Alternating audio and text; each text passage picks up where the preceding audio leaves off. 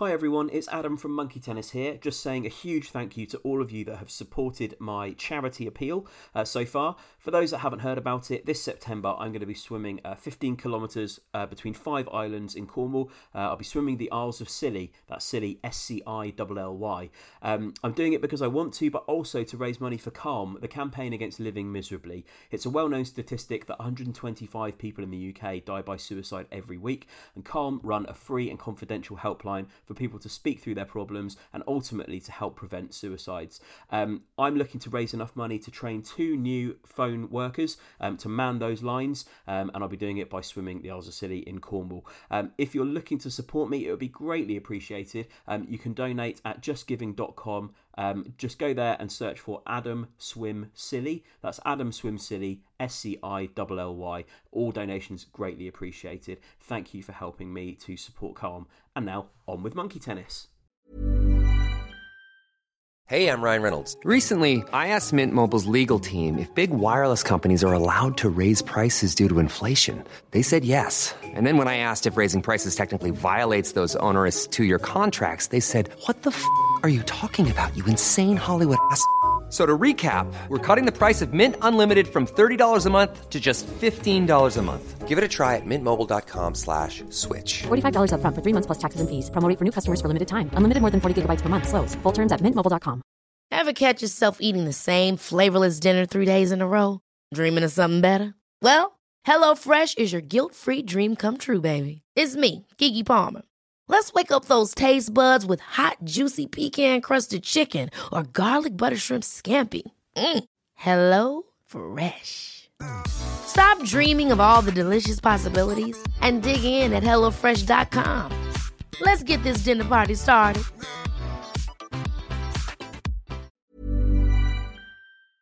Nova Digital.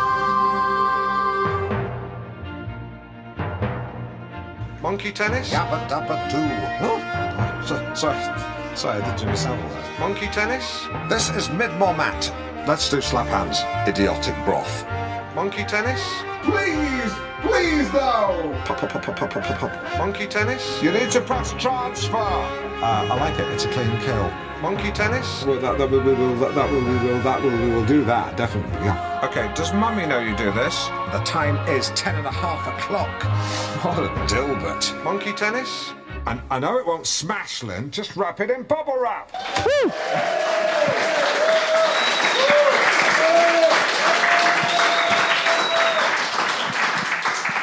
So, hello Bristol for the very first time. It's you're much better than last week's audience. We're here with episode 2 of Mid-Morning Matters live at the Wardrobe Theatre in Bristol. And I'm Adam Brooks, and I'm joined by Tom Dark. Have some beef swans. Nick Older.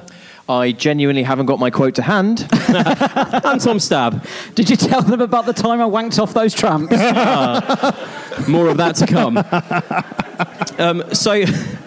This episode, it opens with what's quite a nice trait of these episodes. You're dropped into the middle of a scene already unfolding, and you then have to wait for the sort of, in case you just joined us, we're discussing giveaway, as you would with a real webcam, I suppose. Yes, this is another excellent start, I think, to an episode.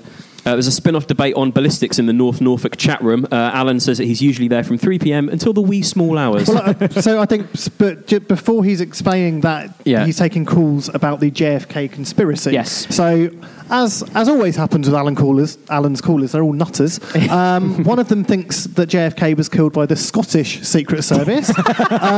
Logical. And then the other caller suggested that JFK was killed by a gang of Jews. Yeah, I think essentially when LBC aren't taking your calls, you go to... They're on NND, yep.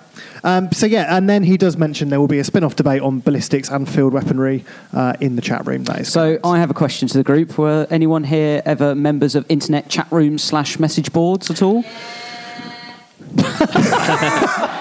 There's a sheep in here. We'll start with the host, madam.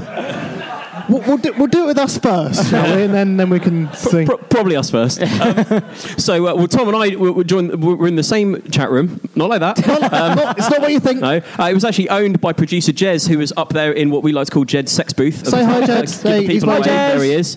That was audiojunkies.net, or probably couldn't afford .com. That's right. Yep. We could describe it in more detail, but Jez has evaded capture so far. So it was a music-based chat room, basically. Yep. Let's leave it at that. Nick? I was a member of Punktastic. Anyone? No. And World of Goo, which was a Goo Goo Dolls message fanboard when I went through a period of being genuinely obsessed with that band. Presumably for people who don't want the world to see them. Exactly. Yeah, very good. In fact, thinking about it, I think I was actually on an Ash fan message board first, and that is how I first met Jed all those years ago. Aww. Soon to be nice story, isn't it? Soon to be brought to the big screen in Jed and Tom Origins. So they describe the show as global radio with an Anglian swagger. Now, I googled Anglian swagger as I was sure that's not a thing, only to find an eBay listing for an Anglian swagger stick, a piece of military gear bound in fine black leather over a flexible shaft with a silver chromed head. Yours for £40. No thanks. There's a terrible jingle at this point implying that Russia is mainly known for shooting people, right? Well, I think we need to talk about Alan going for a wee first, which I think you might see on the next slide, where there is very evident splashback on his I was going to say, is that piss? Yeah. That is piss, isn't it? I timed it. So he says, Simon, he just gets up, goes off. He's off camera for 12 seconds, and he's come back. So I think that's why there is a generous amount of splashback on the trousers there.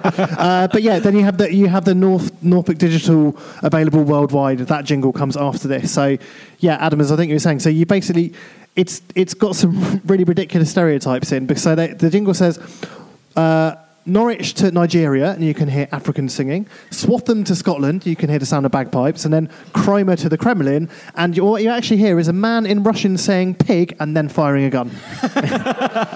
Terrible. Make of that what you will.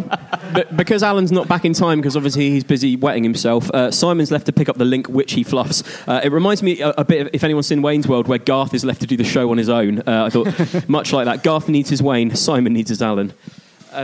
Given what happened in episode 1 with his fake travel advisory causing problems because people thought it was real, you have to wonder why he's now seemingly announced that Cromer has fallen to the Russians.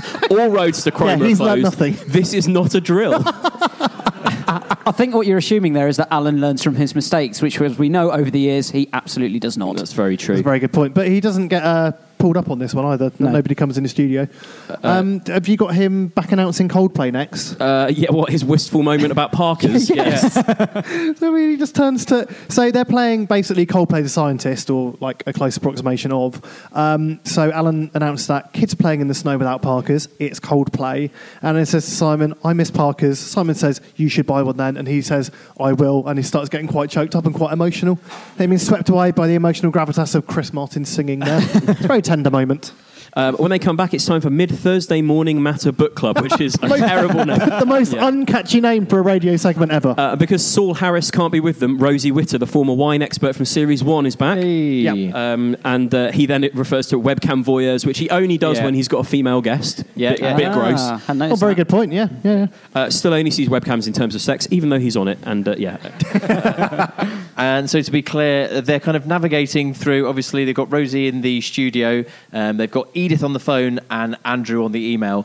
Completely and unnecessarily complicated. Like, it doesn't make any sense. It's hilarious though, isn't it? The fact they have to wait for about 2 seconds just to get the ping when he's replied to an email. But that's the club. Let's get to the nub. It's the very first multi-platform radio-based book club broadcast in the whole of East Anglia. And there you have it. That's why they have Andrew on email despite this 5-second delay, because Alan is a massive fan of being the person behind a world first. He loves a radio first, a broadcast first, doesn't he? Yeah. So even if it's bollocks. I tried to find out if it was the very first multi-platform book club broadcast. The BBC did do a project called Get Reading, a venture to encourage reading in 2015, described in the PR as multi-platform. So even if this book club had been good, it still wouldn't have been first. But maybe in East Anglia, perhaps. Quite possibly, In North Norfolk. Yeah. Should we talk about the book that they're reading?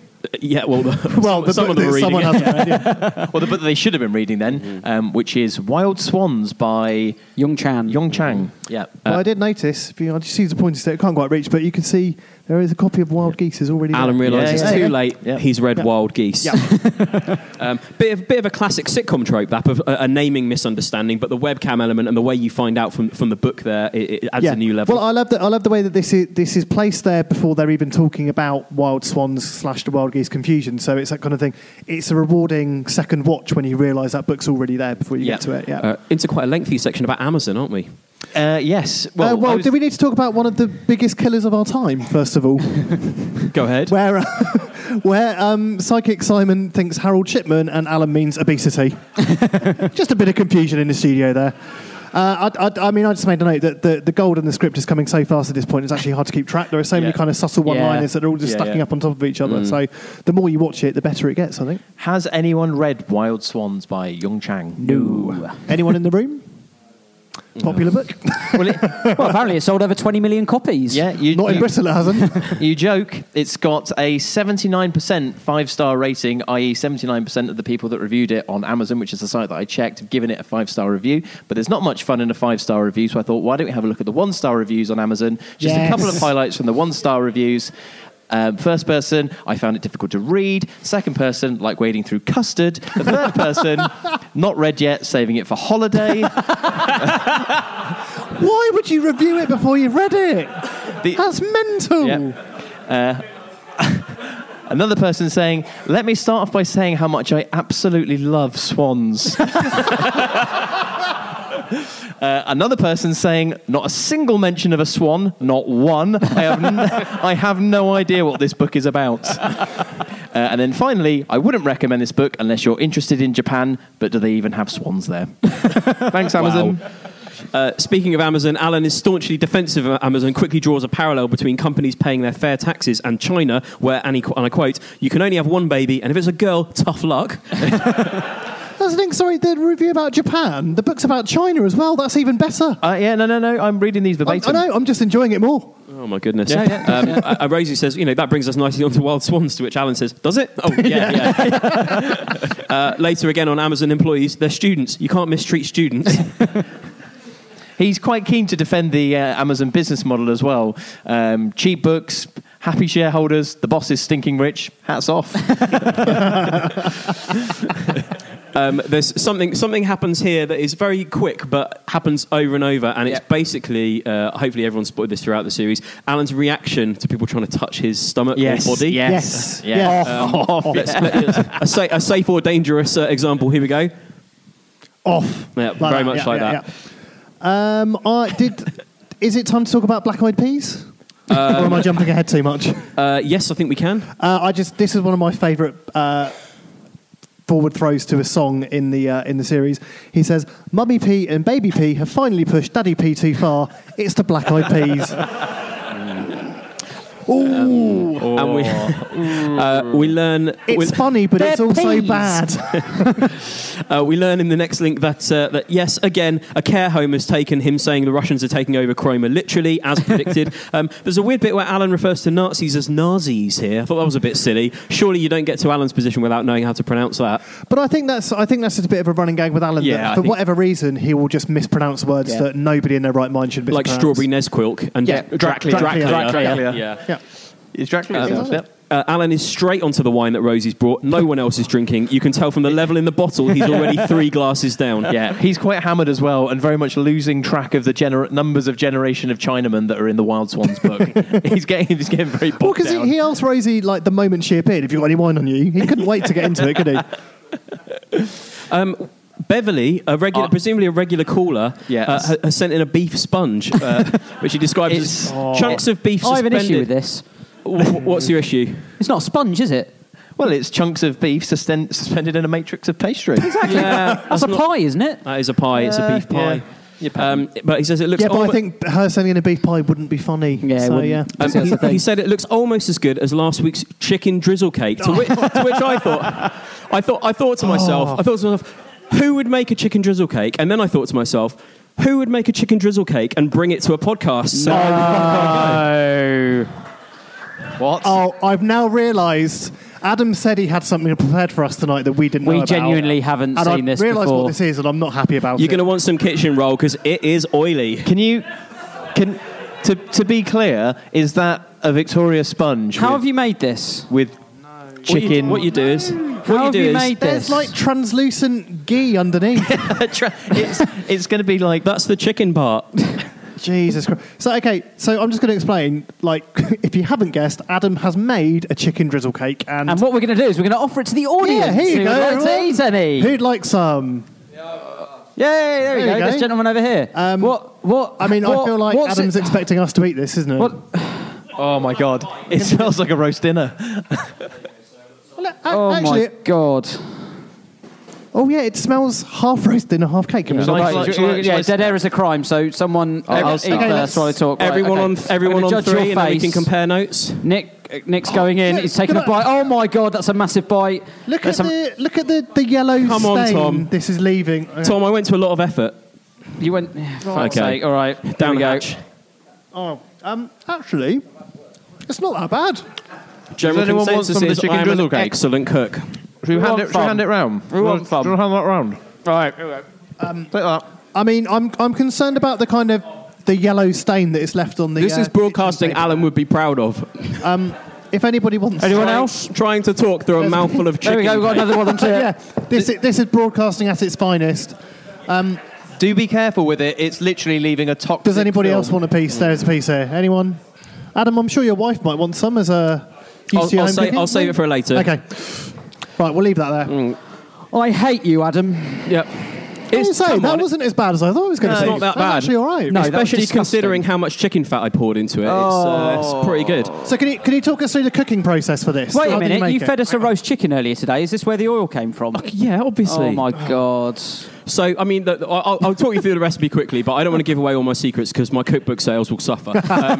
You basically just make a sponge and then you cook a chicken and then you take half the chicken juices and you pour them over the sponge. Chicken drizzle cake, simple as. There you go. So now you can all make that at home. I feel violated. There's also beef sponge recipes online. There's an official one where he describes the end product as not too dreadful. I mean, that was not as bad as I was thinking it was going to be. It wasn't great. It's just confusing. Yeah. It wasn't great. Oh, right. Where were we? I've totally lost track now. Are we on? Well, the next. Yep. It's repeating on Tom's stab over there.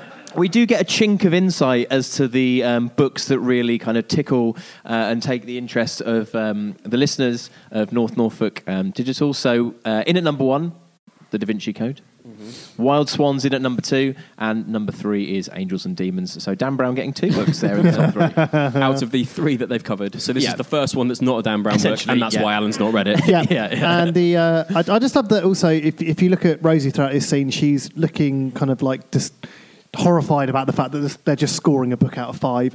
And I love that Alan has nothing to say about it. So all you get from him is saying, "That's what I got from it," and spot on, just based on other people's comments. He's got nothing himself. He emails in under a fake name to try and drive the conversation round to the Wild Geese, the book he has read. But it turns out that he hasn't read that properly either. Also, Alan Winewatch, he's now 2/3 of the way through the bottle. He's getting through it quickly, isn't he? And regaling the tale that when he ploughed into a swan, which is the only time he's ever heard a swan quack.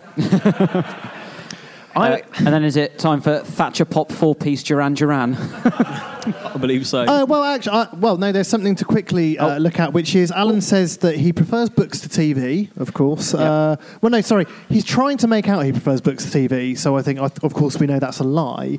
But he says when he reads, he likes to listen to. Nick, did you get anything on this? Jewelry isn't a gift you give just once. It's a way to remind your loved one of a beautiful moment every time they see it. Blue Nile can help you find the gift that says how you feel and says it beautifully, with expert guidance and a wide assortment of jewelry of the highest quality at the best price. Go to BlueNile.com and experience the convenience of shopping Blue Nile, the original online jeweler since 1999. That's BlueNile.com to find the perfect jewelry gift for any occasion. BlueNile.com. Hey there, it's Michelle Norris. I'm host of a podcast called Your Mama's Kitchen. When I travel, I'm usually looking for a way to find a taste of home when I'm not at home. And one of the things I love to do when I am at home is entertain. And Airbnb allows me to do that. When I was in California recently, I rented a house that had a great kitchen. And when we were sitting around the table, we were all thinking, we're in someone else's house. Someone could be in all of our homes as well. If you have a home, but you're not always at home, you have an Airbnb.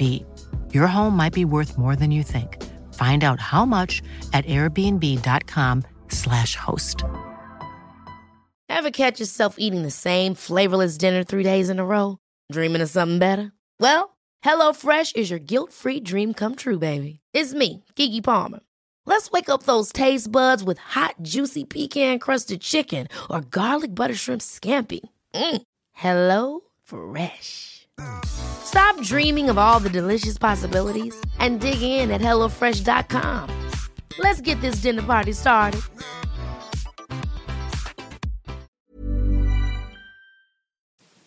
Yeah. Jean-Michel Jarre. Oh, this again. Yeah. So, Jean-Michel Jarre. Yeah, or Jean-Michel Jarre if you're Nick, if you're a regular listener to the podcast. It's easy when you know it. I didn't know it. I should be punished for phonetically reading it. Yeah, you should. It's just a bit of fun, though, isn't it? So, obviously, Oxygen Part 4 is the Tony Ledesma theme from Knowing Me, Knowing You. My other note was Nick can't pronounce it. He sold an estimated 80 million albums and singles, and I thought, well, it was quite a good link. He was the first Western musician to be allowed to perform in China, so it all comes full circle. Is Alan now so pissed that he's eating the beef sponge? Absolutely correct. He's on to Beverly's beef sponge. At this point, Rosie also says, I gave up on the Diary of Anne Frank on my first attempt. I couldn't get through it. And Simon replies... Neither could she. Neither could she. I think a less sozzled Alan would have stopped Simon at this point. But Simon's he does sometimes police his jokes, doesn't he? Yeah. If he thinks he's going to go too. And Rosie's getting angry, to which Alan says, "You're angry. Have some beef swans." So as you say, this is after Alan's admitted ploughing into a swan. He's also openly belching. He's clearly pissed. He admits he hasn't read the book, and then and also the bottle of wine is empty by this point as well. Yeah. That's the end of this section of the episode, is it not? It is indeed, I think. Which means we're on to a very emotionally heavy section of Mid-Morning Matters with the return of a beloved character from the past. Another strong opener to this bit. The real reason people have a go at Bernie Ecclestone is because he has the first name of a dinner lady and he goes out with giant women. Then going on to say that he's so small. Watch out for him next time there's a wet Grand Prix. His wellies have got Spider-Man on. Love it. Yeah. So, for the full context, this part of the episode is the Dave Clifton part, and you've got Alan defending Bernie Ecclestone is how it opens. So, I think it's worth going through some Ecclestone facts quite quickly. Sure. So, he's a former chief exec of Formula One. He was born in a hamlet 3 miles south of Bungay, so I thought hello to Roy from Bungay. Norfolk connections. He owned QPR for 4 years. He's allegedly a fan of fascists, including Hitler. Allegedly. He was tried on bribery charges in 2014. He avoided the payment of $1.2 billion through a legal tax avoidance scheme. In 2011, he was ranked as the 4th richest person in the UK, with an estimated fortune of $4.2 billion. He's been married 3 times, including to a former Yugoslavian model. A giant woman. Yep. His most recent marriage saw him have a wife who is 47 years his junior, and he is 5 foot tall. So, question to the group, is Bernie Ecclestone Alan's ideal role model? Yeah. Let me present the argument to you. He's got right-wing leanings. He's got a younger wife. He's rich. He's successful in the world of sport. He's avoided paying tax. Everything about it is good for Alan, apart from the height, basically. I'm liking this, Tom. I'm liking this a lot. Thanks very much. Also, do you think there are many people who are fans of fascists, not including Hitler? They're like, no, mate, too mainstream. That really is too far. Mainstream. Well, I just didn't want to go further down the fascist rabbit hole, so I stopped reading what else I had. Hitler, the Coldplay of fascism.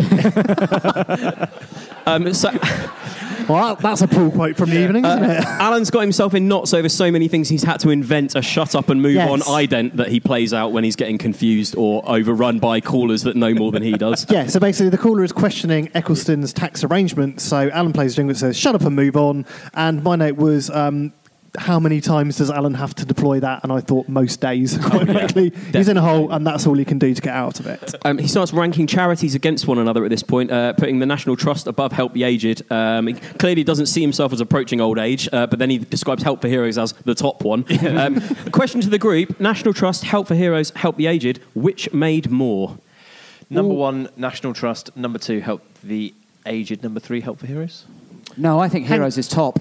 Heroes top. What's the time period? What are the parameters here? I'm looking mainly at 2016-2017 reports here. I reckon Aged bottom, Trust middle, and Heroes top. Heroes top. Well, Help for Heroes, we've only got 1 year's report. The others we've got 2, so we've had to sort of factor that in. You're already skewing the figures. So it's very much a like for like then. Yeah. I mean, I'm not a science man. Help for Heroes made 38 million in 2017. National Trust across 2016-2017 made 73 million. Wow. Help the Aged does not exist. It's Age UK, people. Get with the times. Trick question. But it received 73.1 million in 2016-17. So the disappointing answer so it existed in 2016. They're all quite similar. But it did exist in 2016 at the time of the show, right? Oh, yes, it did, yeah. I'm not saying they've got it wrong. No, I know that. They're not that similar if one got 38 and one got 73. 38 in 1 year. The others are over 2 years.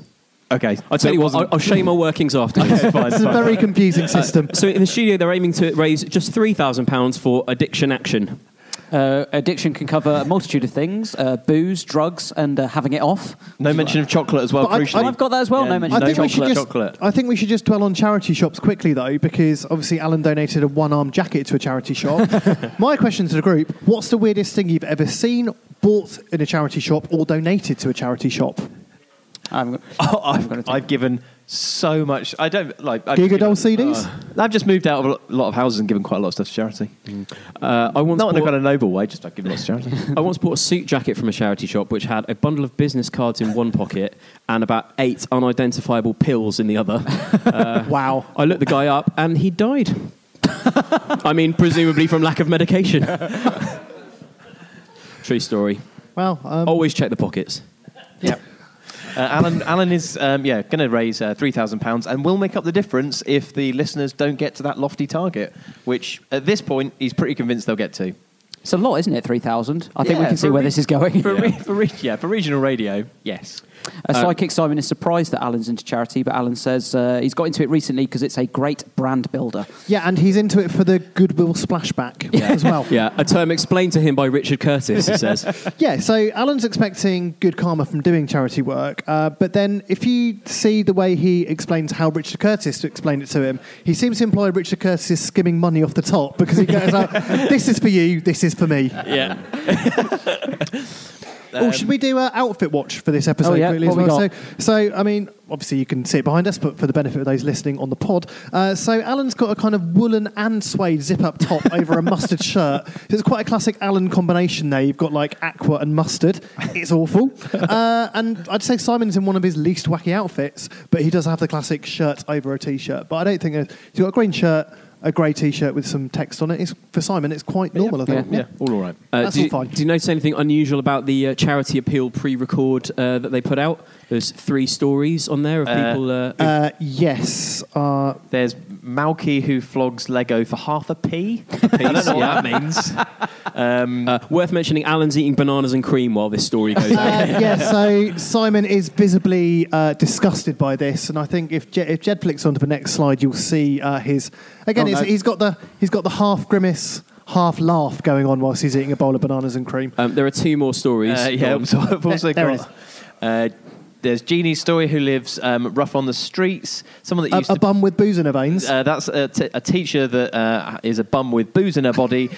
Tristram's story, who was taking coke when he first became a hedge fund manager. Easy for me to say. He missed out on his bonus last year, so his dreams of a bigger house are in tatters. But they all come together to say thank you, Alan, for Alan's hands across Norfolk. So my question was, which one do you think Alan cares about most? Oh, Tristram. Absolutely. Tristram. Of course. He's only bothered about the hedge fund manager, isn't he? Yeah, I'm pretty sure Tristram's voice is supplied by Steve Coogan as well. It sounds very much like Steve. Yeah, I think that happens on a few kind of jingles and bits of audio they use, but I don't know whether it's supposed to be Alan impersonating someone or whether it is just Coogan doing other characters. I'm not quite sure. But they total up... by this point, they've raised £610, which is equivalent to 150 pints, 8 grams of coke. They're not sure about heroin, but they've asked the Scottish cleaner. Also, it's worth mentioning Psychic Simon's Alan Partridge mug, which we have a copy of on stage with us here today.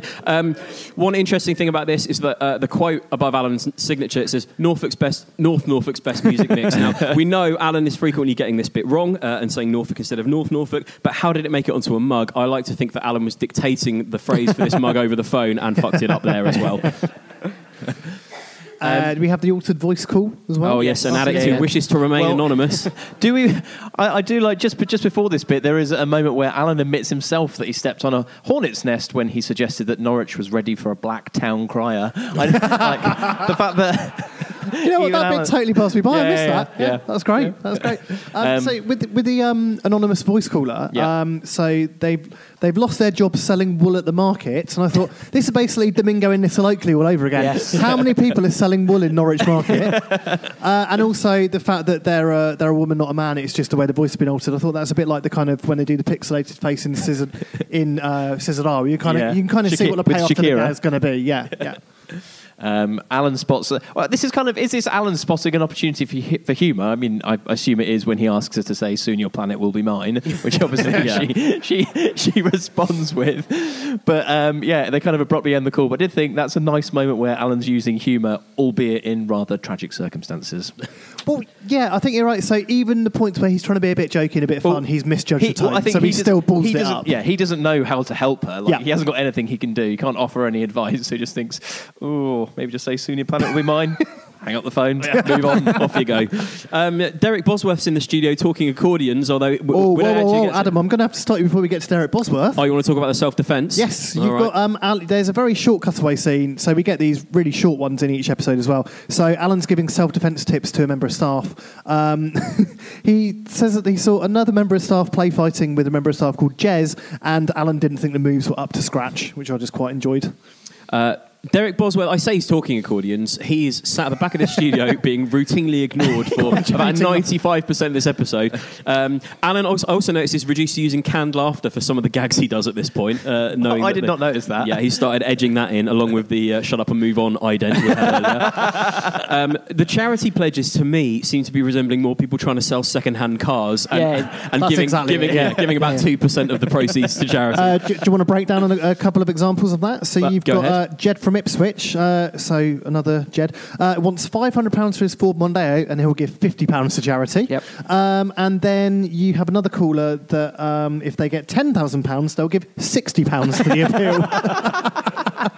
And this reminded me of when Alan is trying to fundraise for Comic Relief in the Mid-Morning Matters Comic Relief segment. The fact it's just falling apart and the listeners are taking the piss about how much money they're actually going to pledge. Is this the part where he's starting to get a bit nervous as well? Because they previously raised £4,000. He thinks he's going to have to shell out big time. Yeah, because it's only gone up £100, isn't it? Next time he goes back, it's up to 710. Especially worried because he promised to take Angela to Centre Parks and buy her a bigger TV. But then through the window, he spots his saviour. It's Dave Clifton. Yeah. Oh, welcome return. You do also have the quick moment where Alan goes off on one about donkeys before Dave comes in the studio. People like donkeys. Why? We've got cars. They don't work. Put them down. We're building up to probably my favourite line of the series, I think, Dave Clifton's revelation. It's pretty strong. Alan, in very kind of hushed tones, talks to Psychic Simon about Dave Clifton's fall from grace. Obviously, we've not seen Dave since Alpha Papa, but we already know that he's become something of a tragic character. The fact that him and Alan being on a level in I'm Alan Partridge has sort of fallen by the wayside. Alan is very much the victor at this point, I think. So he mentions Psychic Simon that at Dave's lowest point he was pleasuring a vagrant at the docks during his darkest times. Dave comes in, it's very uncomfortable. They allude to his checkered past, and Dave says, "Oh, did he tell him about the time I wanked off those tramps?" But even better than that, he says, that was plural, wasn't it? Yeah. That's the killer to that bit. I think the line, like some kind of diabolical soup kitchen, is the bit that really got me. It cuts immediately to Alan interviewing Dave, desperate for juice to bring some money into his appeal. I'm going to say how happy I was to see Alan and Dave Clifton back in the studio together. You know this is going to be comedy gold, don't you? It's fantastic. There you go. And I believe that the impetus for Mid-Morning Matters in the first place was how much viewers loved the sort of interplay between Alan broadcasting in I'm Alan Partridge, and so that was this series in the because I think you always get those bits when he's either bantering with Clifton or back announcing songs. I think as real Partridge fans always wanted to see more of that, because you could have almost gone from I'm Alan Partridge Series 1 straight to Mid-Morning Matters Series 1, and you wouldn't really be missing, it would still make sense, wouldn't it? It would still be really a good continuation of the narrative to it. So during this interview, Dave Clifton a couple of times mentions that he had the #1 show in Norfolk. Depends on the metric. Alan interrupts. Depends on the metric. Would a younger Alan have taken more of an issue with this? Would he have gone in a bit more on Dave Clifton rather than just kind of dismiss it a little bit? Well, he does. You do get kind of a few facial reactions to him saying that, and again, you've got the metric point. But yeah, you're you're right. I think a different Alan would have probably kicked off about that. But, he's I think a different Alan would have probably pulled out a sheet of listening figures and like radar information or something like that. He also keen to avoid talking about the Tramps anymore, but he says, Dave, what would you say was the lowest of the low? And to be honest, I'd say it's probably the shirt he's wearing now, wouldn't you? Well, that was I did say for me, it's a bit like the 60s had vomited on him in a camouflage pattern. It's that kind of colour scheme, isn't it? Yeah. I'd love to get a clearer picture of Dave. I feel like there's more we could get from Dave. Does he live in a caravan? Does he DJ kids parties on the weekends? Oh, I reckon. Yeah. Was he ever a rising star of commercial radio? I mean, he seems to think so. He says he had a semi-detached home in a Vauxhall Tigra. So, but he's still doing, in the context of this series, he's still doing drive time on North Digital, isn't he? So things can't be that bad. I guess it sounds like he's cleaned up his act. But some of the stories he's got from days gone by are genuinely tragic. Namely, the time that he broke into a garden to have a fight with a snowman. I think he's one of. That's right. That was the worst. According to him, that was the worst thing he'd done. He had so much premium lager charging through his veins that he thought it was someone from the council. The question to the group: do we think there's a great lost concept here, a Partridge special or a series that revolves around their rivalry? Imagine 100%. A different path Dave might have ended up on, or perhaps I thought. Imagine a scenario where they're forced to present a show together, something like that. Yeah. I mean, I still think that Alpha Papa would have been better if Clifton was the nemesis. Oh yeah, definitely. Instead of Pat, but is it time for the biggest revelation of this entire series? I think. From Dave. Dave. Yeah. Hang on. Well, I've got a couple of notes before we get to that point. I really enjoyed Dave saying. Because basically, Alan's getting annoyed because Dave isn't being sad enough on the radio, so he's not raising funds. So Alan's like, "You don't sound sad. Be sad." And Dave says he was a glass always half full, and Psychic Simon says that was the problem. Yeah. Absolute genius. Such good writing there. Yeah. And the organ player is still behind them doing absolutely nothing as well. But I think. I've got something about the exact wording of Dave's next story, where he's talking about swapping his son's Scale Electric for Coke on Christmas Day. Yes, this comes before the revelation. Right, okay. He swapped it for. It turns out he swapped it for a packet of Daz. And then something I didn't notice until I rewatched this a second time. He says, "Yeah, I always like to say I got cleaned out. I always like to say." How often does he tell the story? Well, I get the impression that the Clifton character is quite candid about the problems he's been through. Because he's got no scruples about walking in there and saying, "Oh, do you tell him about the time I went off the tramp?" So I think he's laughing about that point. This is like a daily chat for him. It was the same at the Shape Takeover party in Alpha Papa, wasn't he? When he was talking about the horse and the prostitutes. And you also had the story about turning up the Sound of Bargain hunt to drown out the noise of his own son playing. His son who wanted him to help him reach the apples, which becomes very poignant in a few minutes' time. Okay, are we ready for the revelation then? Go for it. Dave Clifton is not Dave Clifton's real name. That real name is Tom Barrington. Tom Barrington. Popular name, Tom. Yeah. But I love that. Alan just goes, "You change your name to Dave Clifton." Do you think Dave's run in this episode is the best we've ever seen Dave Clifton? Is this the greatest Dave Clifton content? Oh, I still think the rivalry when they were both on Radio Norwich together. I much prefer it where they're it's constant one-upmanship and I'm Alan Partridge. I like Sorry, that. Splitting. Alan warms to Dave slightly, saying, "Thank you, Dave. I used to think you were a right book, but I realise now that's only half the story." Not completely over it. I hope you keep reaching those apples every day. During this, I had a note that says Dave is sort of craning his neck like a weepy ET. But my thought on this though is Alan genuinely sad because he's tearing up, he's getting emotional, or is this just a ploy to make sure that he hits the £3,000 so that he doesn't have to pay for it? I think it was face value, but I'm now thinking you might have a point. I think he could see that the numbers totting up and thinking if I can amp up the emotion, maybe we can get more donations in. I don't think Alan's that good an actor. I think he probably. Also a good point. Yeah, I think he probably started off that way and then he gradually... Well, because we know he was trying to ramp up the tragic angle to get the donations running in, but maybe he just the emotion has got the better of him. Yeah. And as they say, hugs not drugs, cuddles not ruddles. and then Derek Bosworth makes a bit of noise on the accordion, and Alan says, "Oh God, sorry, I completely forgotten about you." They then cut to this bizarre dancing scene where they're all having this kind of jubilant dance around to Gary Newman. I was going to say, Electric. Did everybody clock what the song was? I had to Google the lyrics. Yeah. So as Adam says, it's Gary Newman, Our Friends Electric. So Gary Newman's actually appeared in the Partridge universe a couple of times. The infamous airbase scene of Music for Chameleons in the Static Home, and also The second track in the iPartridge book playlist is Tubeway Army, which was fronted by Gary Newman down in the park. Just also some bonus Newman facts, because we like to just look at things on Wikipedia to fill the content of the show. He's released 22 albums. The most recent album, Savage, was released in 2017, which charted at number 2 in the UK album chart, his highest chart position since 1980. So I can only assume his Partridge presence has really accelerated his career. I've got a lovely Gary Newman fact. Tell us more. Did you know that Gary Newman is older than Gary Oldman? Boom. True fact. Absolute Genuine. fact. Look Rob. it up. Yep. So there's a jubilant dance. Everyone's happy, and then the scene afterwards. It turns out that Alan's almost smashed that $3,000 target thanks to Dave Clifton's tears being wrung out of his face. Yep. They've raised £2,970. So Alan has to think about it for a second and goes, 30 quid. I'll pay that. Yeah, I'll pay he's that. happy with that. Yes, you will, Alan, because you promised you would at the start of the episode. Did you also note when they reveal the total that he has a little jingle underneath that just goes, ooh, money? I didn't hear that.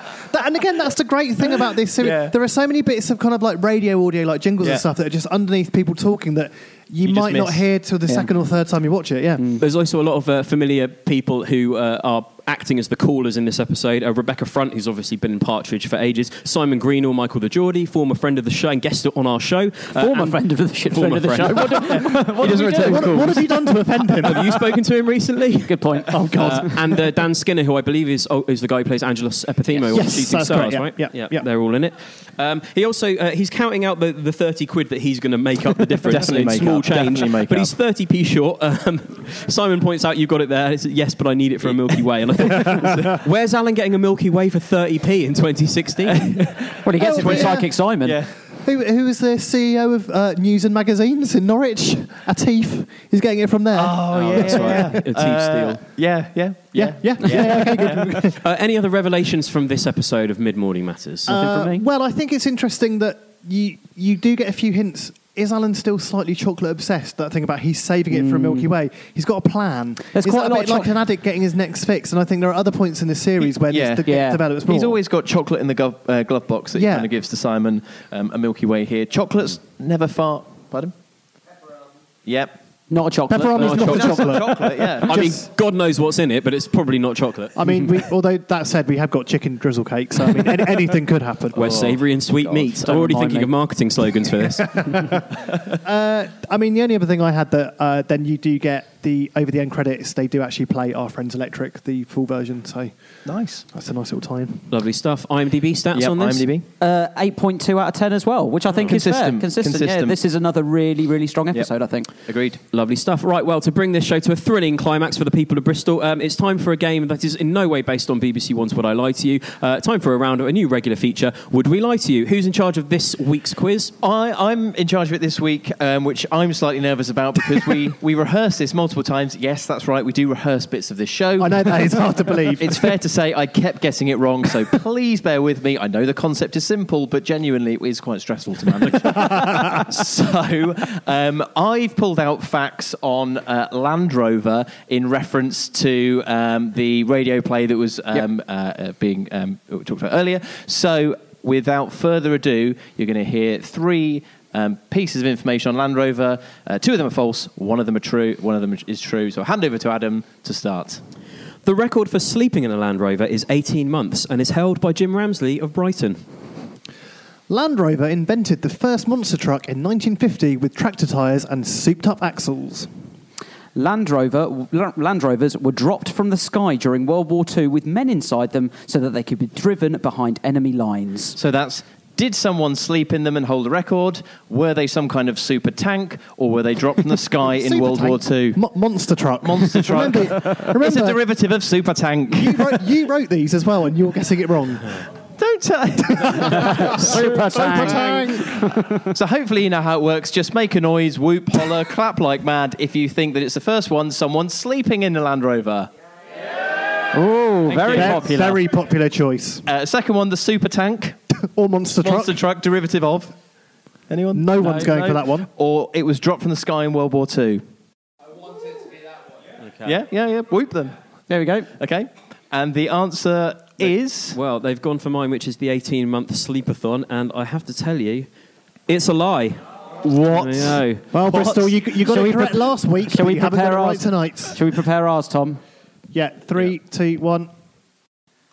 Oh, it the was the monster monster truck. truck. It's a super tank. Although I think Oh, Tom Stabs pulled out true by accident. just to be clear, the super tank, which was actually monster truck, The mega truck. It's true. So I think maybe the reason that our Bristol audience didn't get that right tonight, there was a bit of confusion. To be fair, Yeah, Mine definitely says lie. Well, there we go. Yep. High on chicken sponge and fluffing a quiz. You know what? It's That is time for repeating the on me. It's gripping awful. climax of tonight's show. If you'd like to get in touch with the pod, it's thepartridgepod@gmail.com. Twitter is @thepartridgepod. Facebook.com/thepartridgepod. Instagram @monkeytennispod. All that remains is for us to say thanks so much to everybody in Bristol who's come Thank down to the you. Wardrobe Theatre. Thank you from all of us at Monkey Tennis, and good night. Good night.